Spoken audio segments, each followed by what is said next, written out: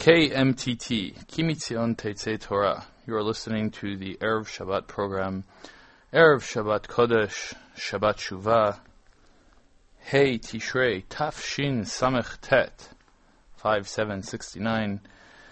The Erev Shabbat program is Lilui Nishmat Shlomo Yosef ben Chaim Shmuel, and I'm your host, Jonathan Snowbell. Rosh Hashanah is now behind us. Shabbat Shuvah, as we mentioned, is right before us, and Yom Kippur is a week away. And we continue on our journey through thoughts about Tshuva. We also are connected to Sefer Devarim. I'm going to split up the Erev Shabbat program into two parts this week. I'm going to talk about almost Parshat HaShavua. Perhaps it would have been Parshat HaShavua in a different year when Nitzavim and Vayelech are together. This week we only have Parshat Vayelech, but I'm going to allow myself to just go back a little bit into Parshat Nitzavim. Ki ha-mitzvah azot asher anochi mitzavecha hayom lo nifleiti mimcha velo rechokahi. This mitzvah that I'm commanding you today is not removed from you and not far away from you. Lo v'shamayim hi. Lemor, mi ya'ale lanu hashamayma v'yikacher lanu v'yashmienu ota v'nasena. It is not in the heavens that you might come to say, who will go up to the heavens and bring it down to us in order that we should do what is being told to us. V'lo me'ever layamhi. And it is not on the other side of the sea that someone will have to cross the sea and bring it to us in order for us to do it. Ki karov elecha hadavar me'od beficha u'bilvavcha la'asoto. It is close to you. It is both it's within your grasp to do it. It's within your mouth and within your heart to fulfill the mitzvah, this commandment. The commentaries have different opinions as to what mitzvah, what commandment the verses here are referring to. Ki ha-mitzvah hazot, which mitzvah? There are two opinions. The mitzvah is the Torah in its entirety, or perhaps the mitzvah of tshuva, the mitzvah of repenting. And of course, the truth is that both of these interpretations are one and the same. The Torah in its entirety, all the mitzvot, are of course the mirror image of tshuva. Tshuva, we repent in order so that we should fulfill the entire Torah. The Torah is given on the basis of the mitzvah of tshuva. We inevitably are going to err, we are going to make mistakes, and we have built into the Torah an option of correcting our mistakes and fixing our mistakes. So Torah and tshuva are in fact almost synonymous terms. We fulfill the Torah in its entirety, and we are able to do that only through the mitzvah of tshuva, the mitzvah of repenting, which allows us to correct our mistakes, fix our mistakes, and make a different future. But what is this idea that the Psukim describe here, that this mitzvah of tshuva, or of Torah, not being far away from us, but being close to us, and not being something that perhaps someone needs to cross the sea to bring it to us, or someone has to go up into the heavens and bring it down to us? What is the Torah negating here? What would we have thought? When it comes to other areas of knowledge, take two examples, law and medicine. As an average citizen in the country,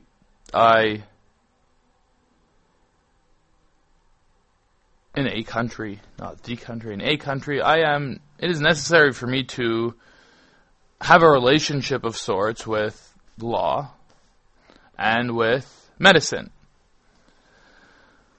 But to that end, I do not need to be intimate with the laws of the country, nor do I need to be have intimate knowledge of all the minute details of medicine. For that purpose, we send individuals to law school, we send individuals to medical school, and they have an intimate knowledge of these areas of knowledge. And now I come to them when I need legal counseling. I'll go to a lawyer, and that doesn't make me relate to the details of the corpus of law. And if I have a medical issue, I will go to a doctor, and he will explain to me based on his knowledge what it is that I have to do. And I will not necessarily, and in most cases I will not, be able to delve into the details of the medical issues surrounding whatever medical issue I am dealing with.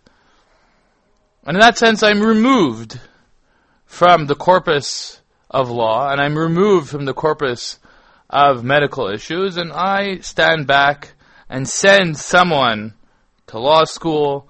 I send someone to medical school. Or society does, more precisely, sends an individual or individuals to law school, medical school, so they can connect us, the rest of the people, to medicine, to law.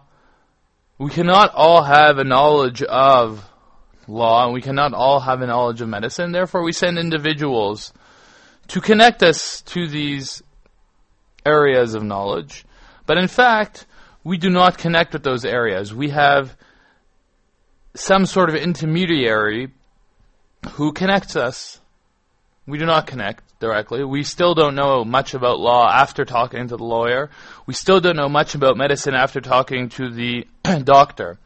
But whatever knowledge we need, we get connected to through the lawyer and through the doctor. Not so is the Torah, says the Torah. The Torah says you do not need someone to cross the sea and to go up to the sky, to the heavens, in order to connect you to the Torah. You yourself are able to connect to the Torah.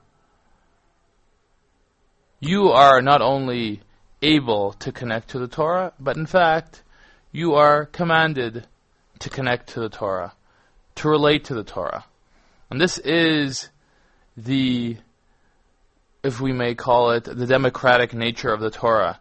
That the Torah demands, invites, challenges each and every individual amongst us to connect directly to the Torah. Not through other individuals, but directly ourselves. We are commanded to learn the Torah. We must learn the Torah, open the Torah, and learn the Torah. Sure, we'll have questions that we'll not be able to answer on our own, and then we'll go to our local Orthodox rabbi and ask them what we should do on a specific halachic level. But as far as our relationship to Torah is our relationship to God. And we have to open the books, and we have to learn, and we have to relate to the Torah directly. It is not law and medicine that we send individuals to law school, to medical school, across the sea, up to the heavens, and relate through them. Our relationship with Torah is ultimately our relationship with God. And that is a relationship that we cannot do through any intermediary. We must relate directly to God. And that is the meaning of these verses in Parshat Nitzavim, that we need to relate directly to the Torah, to God. And this is not something that is out of our grasp. This is something that is within our grasp, and we are demanded to do so. This is about the little person. The little person doesn't need the big person to connect them. They can connect. That is what the Torah is telling us. And this, on a certain level, relates to something that we related to on Rosh Hashanah, and that is the Haftarah. Chana,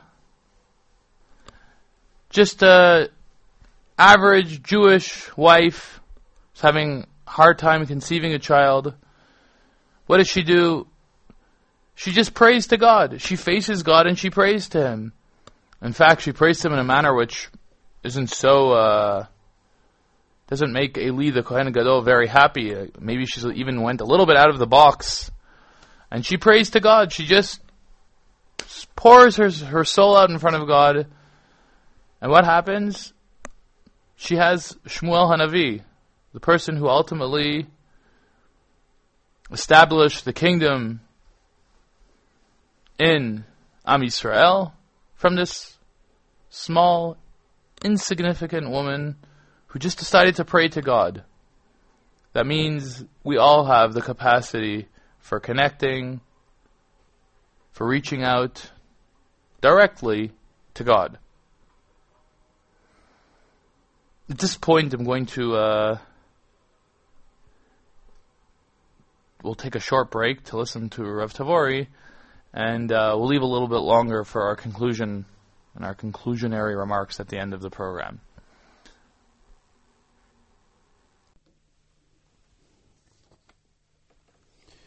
This coming week, Erev Yom Kippurim, is the yahrzeit of Moreinu Rabbi Yitzchak Zev Soloveitchik. The nickname known in yeshivas, Reb Velvel, the Griz, almost requires no further elaboration. The Griz, of course the son of Reb Chaim of Brisk, was born on Chav Tishrei. The date will be important a little later, in 1886, in the city of Volozhin. Being brought up in the house of Reb Chaim meant that he was involved in learning Torah at a very young age. A child who showed such great intelligence was expected to learn difficult topics, present his own original ideas from a very, very young age. His bar mitzvah speech was on Sukkot.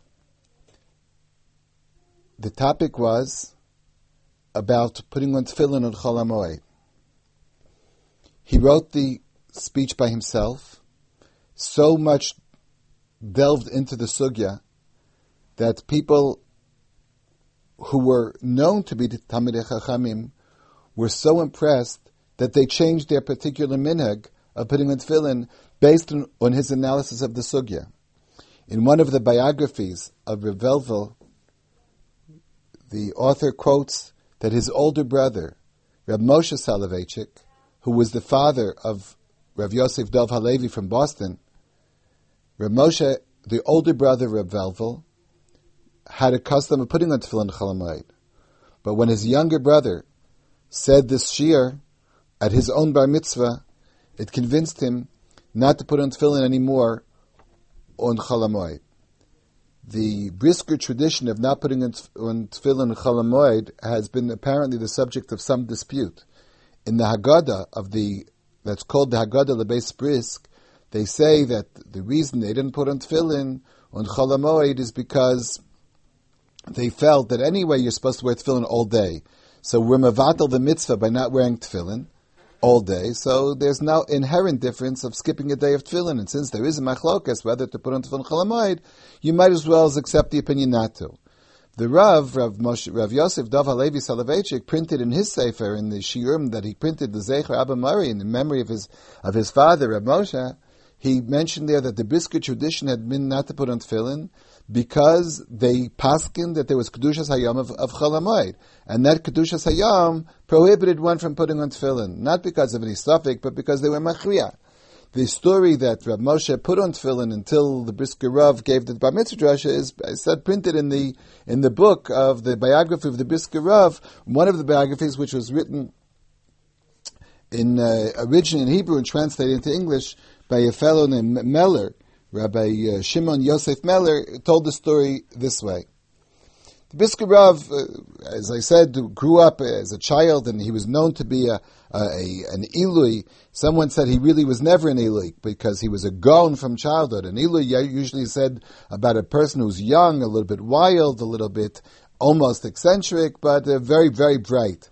And eventually the Ilui straightens out, becomes a Gaon. They said about the Brisker Rav that he was a Gaon from the time of childhood. He never went through the stage of being an Ilui.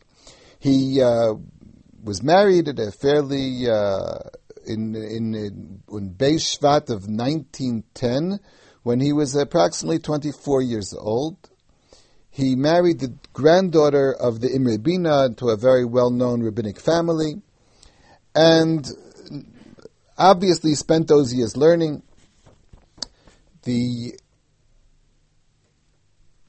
son of Reb Chaim took his father's place at a fairly young age. In 1918, Reb Chaim was niftar, and they appointed the Brisker Rav to be the Rav of Brisk, and that's the name that he was called, is the Brisker Rav. He became the Rav of Brisk at 1918. He was involved in the world of Chesed, of Brisk, which of course was a family tradition.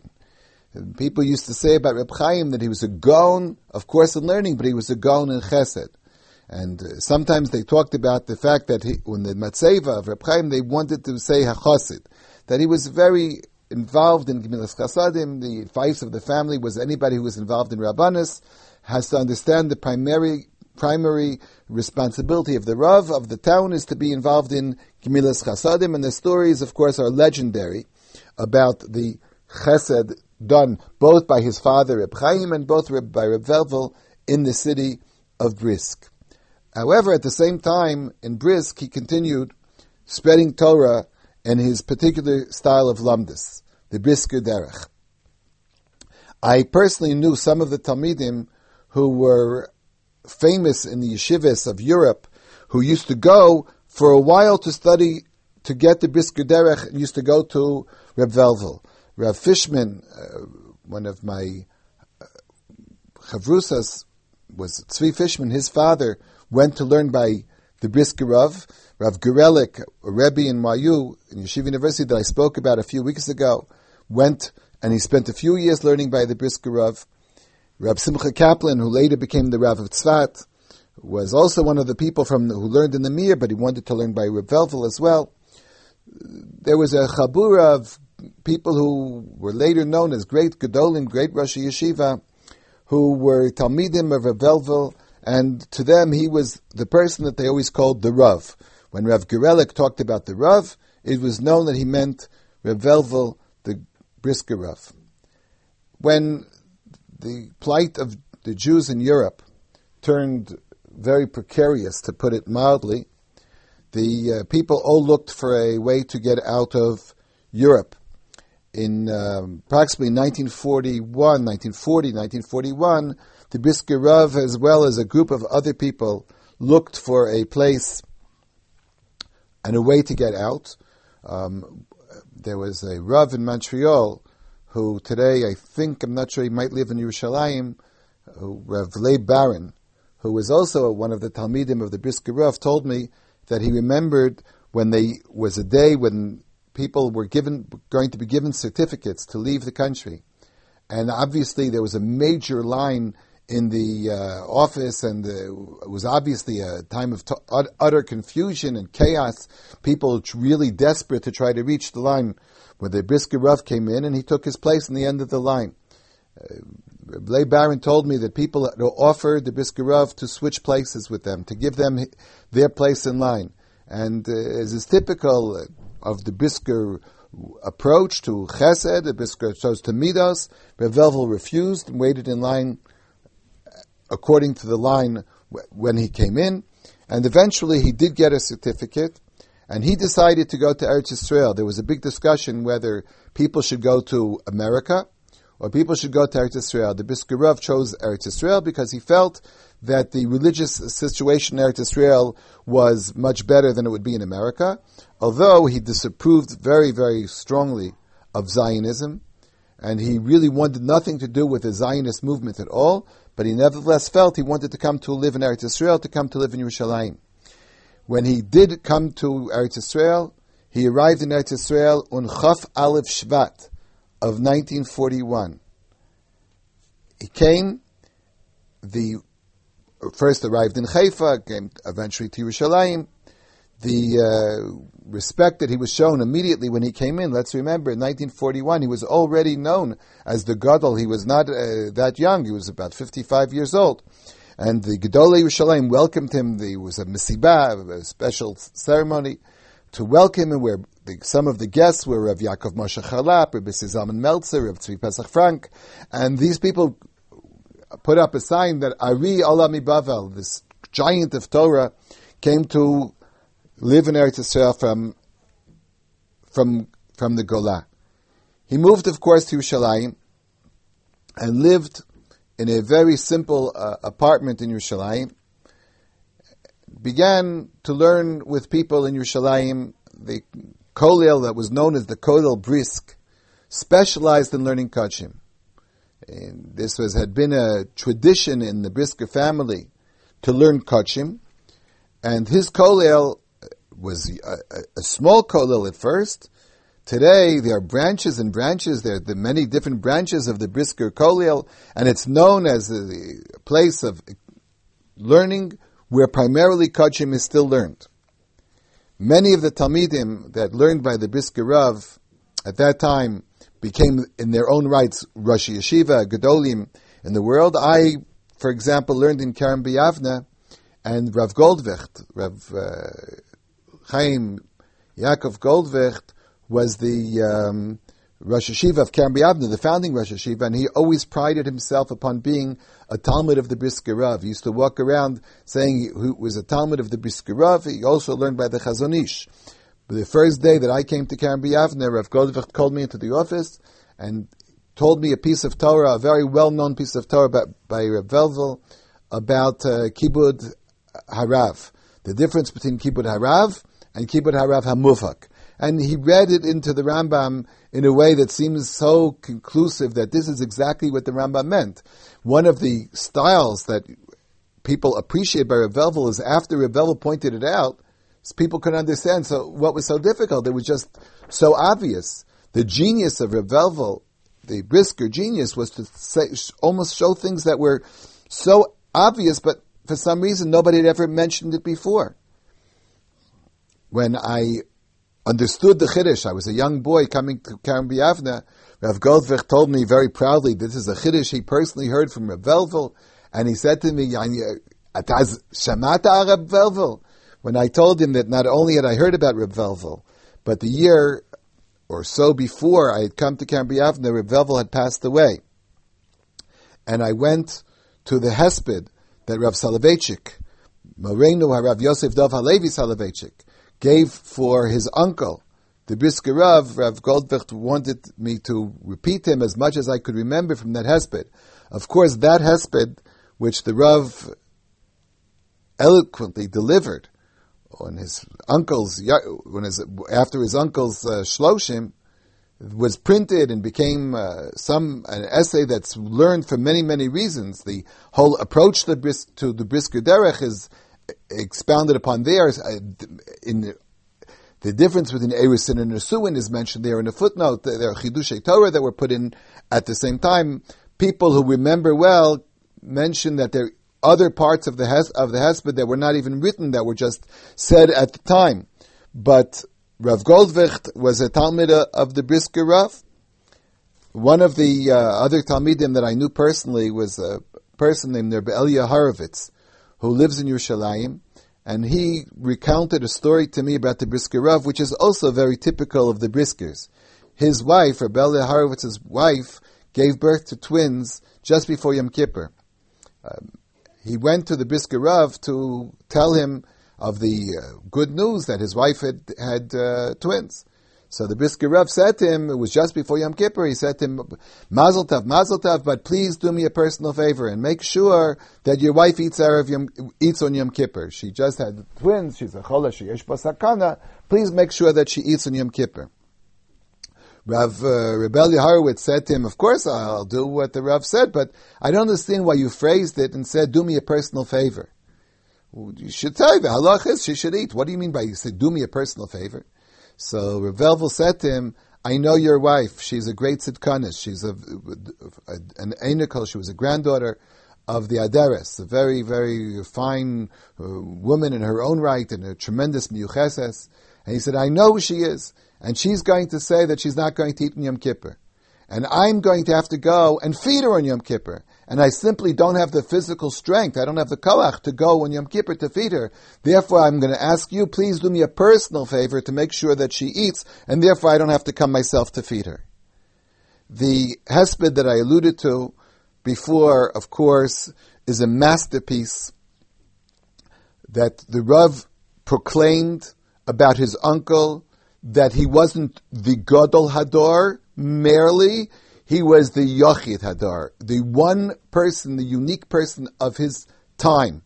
And everybody who was there remembers the Rav banging on the stender and screaming, Lo Chein Avdi Moshe. What made Moshe so unique was that particular phrase, Lo Chein Avdi Moshe. He was one of a kind. It wasn't that he was greater or not greater than someone else. He was one of a kind. Sui generis.